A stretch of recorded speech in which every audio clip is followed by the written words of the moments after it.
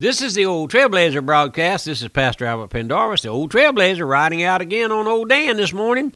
Got to get on down there where folks are standing around. Don't you praise the Lord, Dan, for those folks who hear us and then write us and let us hear from them. And just tell us where they're listening from. And some folks like to help us with the broadcast. We appreciate that. And every now and then somebody will send me $20 for a bale of hay and a sack of oats for Old Dan. And we appreciate that, folks. We just old country bumpkin. He and I both. He's getting old. He's not old as I am, but he's pretty old. Old swayback horse. But he's been faithful. You know, he carried the old Trailblazer, Pastor Shelton, around for many years. And he knows the path. I don't even have to have a bridle on him hardly. Just he knows right where we're going. And go by the cotton gin out there. That's what he used to do. And go by the logging camp down to the little elementary school there where the kids were playing out in the yard. You could hear them. We're looking at this study on the depravity of the human heart, and we saw there where the Lord said, live. He told that group, polluted in their own blood. That's humanity. That's our humanity. We're all polluted in sin. But he said, I'll spread my skirt over you.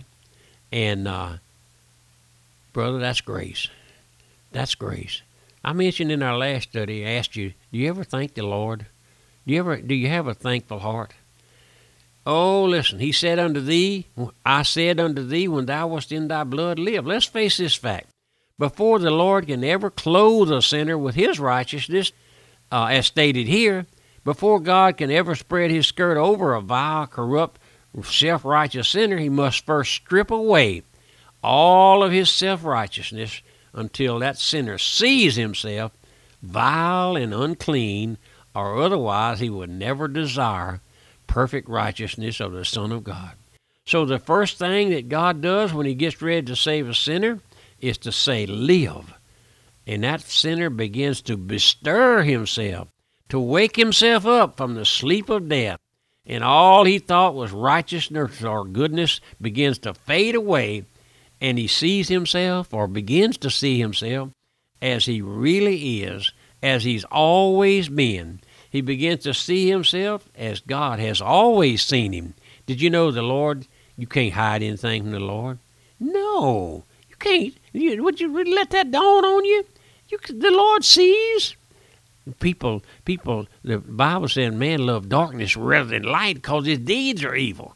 That keeps the law from seeing you. That keeps your family from seeing you and slipping around, doing things you're not supposed to do. But the Lord sees all, my friend. Oh, he has seen that you corrupt with no righteousness and no natural goodness. And he keeps the searchlight on that heart until he sees it and acknowledges it, according to 2 Timothy 2, and takes his place at the feet of a sovereign God, realizing unless God gives him a righteousness that he'll wind up in a devil's hell. That's what we call Holy Spirit conviction, my friend. I can't awaken a soul. I can't reveal to you how your heart is except read God's word to you, tell you what the Lord says. Oh, if you would believe God's word. The Bible says Abraham believed God, and it was accounted unto him for righteousness. You know what he believed? He believed, first of all, that he was a sinner, that he had no righteousness, that he was a heathen, that he was an idol worshiper, and then he believed that Christ made a way for sinners to be saved. He did. He believed God. If you ever get saved, you'll believe God. You will. That's right. That's right. I'm bringing a message and shortly on the living God. Did you know that our God is on the throne? You see, we've ruled God off the throne. We've told God that we'll manage our own affairs. We'll do this and we'll do that. And we have no regard for God. We don't ask the Lord for leadership and guidance day by day. We don't thank the Lord for waking us up breathing. No. But listen, there comes a hunger in that heart of an awakened sinner. He begins to loathe or despise himself, his own unrighteousness and his own corruption, and he begins to cry. Now, I want you to listen to this verse, Romans 7:4. Oh, wretched man that I am. What a vile sinner I am. What a corrupt individual I am. And he'll begin to hunger and to thirst after the righteousness of Christ. that God wrought out for him on the cross, the death, burial, and resurrection of Christ. The scripture says over there in Matthew, he that hungereth and thirst shall be filled. If a sinner never sees himself void of any righteousness, he'll never desire the righteousness of God. Christ is the end of the law for righteousness for everyone that believes. You may say, Pastor, Trailblazer, I've never seen myself as unrighteous. No. Then I'd hate to go out into eternity on your testimony. I would, my friend. Let me say again, man has no righteousness that God will accept. That's a given fact, my friend. There's none righteous. That's a dogmatic. Folks fuss at me for being dogmatic. Let me give you a dogmatic statement. There's none righteous, no, not one. There's none that seeketh after God, no, not one. They're all gone out of the way. Go read. I asked you to. Maybe you don't care. Maybe I'm just talking to the wind out there. If you read those first 3 or 4 chapters of Romans, you'll see that God hates sin. You'll see that man has no righteousness. When man is born into this world as a little old baby, he's born, conceived in sin, shapen in iniquity, and goes astray as soon as he's born, speaking lies. Did you know a baby will lie to you? That's right, they will. They wake up at night crying, and there ain't nothing wrong with them. You pick them up and hold them, they shut up. Well, they're just lying. They wanted attention. But my friend, that starts from the cradle. It is, and then it gets worse as man comes on into manhood. Oh, but listen, let me go back now. But if a sinner never sees himself, he'll never desire the righteousness of God. Now, let me say, man has no righteousness that God will accept.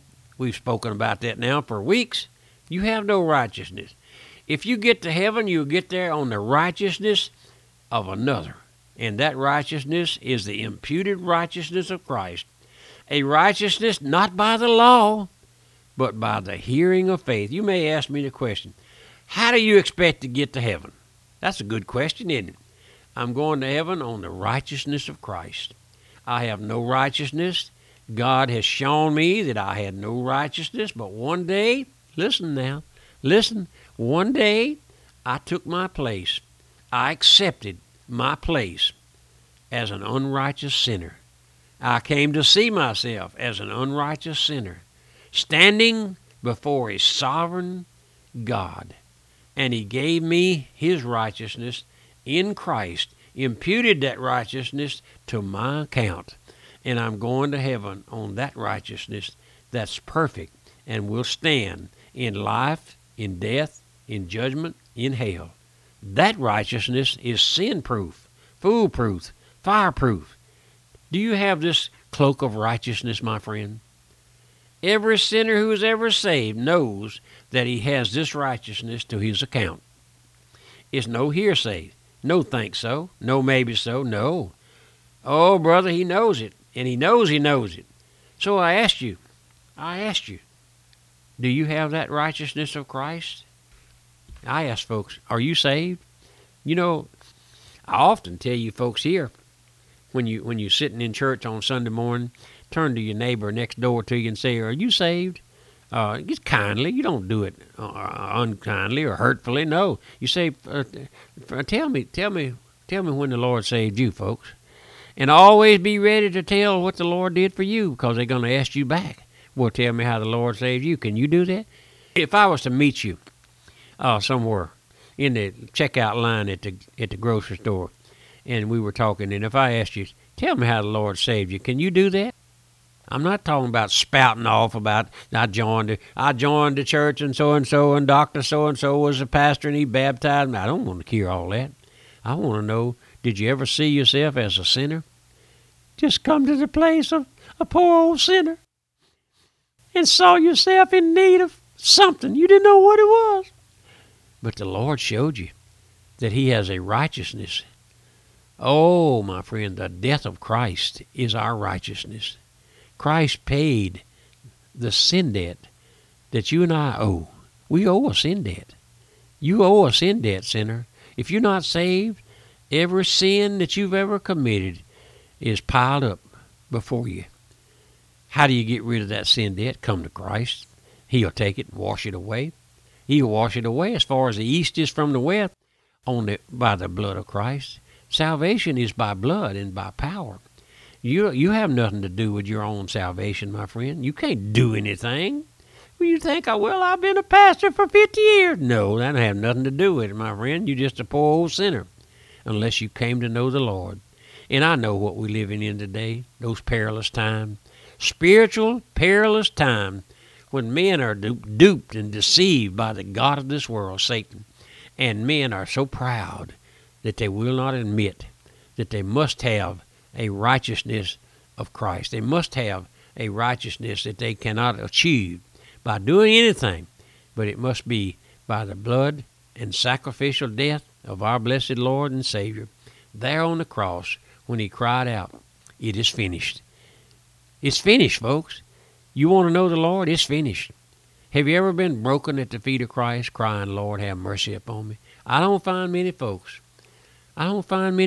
who want to be saved. Oh, I've had folks say, "Well, I'll just take my chances on deathbed repentance." Well, you may not live to get to a deathbed, my friend. Many folks are going out today in fire crashes on the highway and the airplanes and hurricanes and tornadoes and those folks. Oh, my friend, may the Lord impress upon your heart that today is a day of salvation. Not when you get old. Maybe you're already old. I've had folks I visited in the hospital. "Well, Pastor, I made my peace with God." Well, is that all you got? What about your soul? Is it washed in the blood? Remember, old Dan and I'll be back with another message from God's Word. And you pray for me. Would you do that and help me with the broadcast? Remember, my mailing address, the Old Trailblazer, Post Office Box 1810, Walker, Louisiana, 70785, and my website, radiomissions.org. And then call me. My phone number is area code 225-664-8658.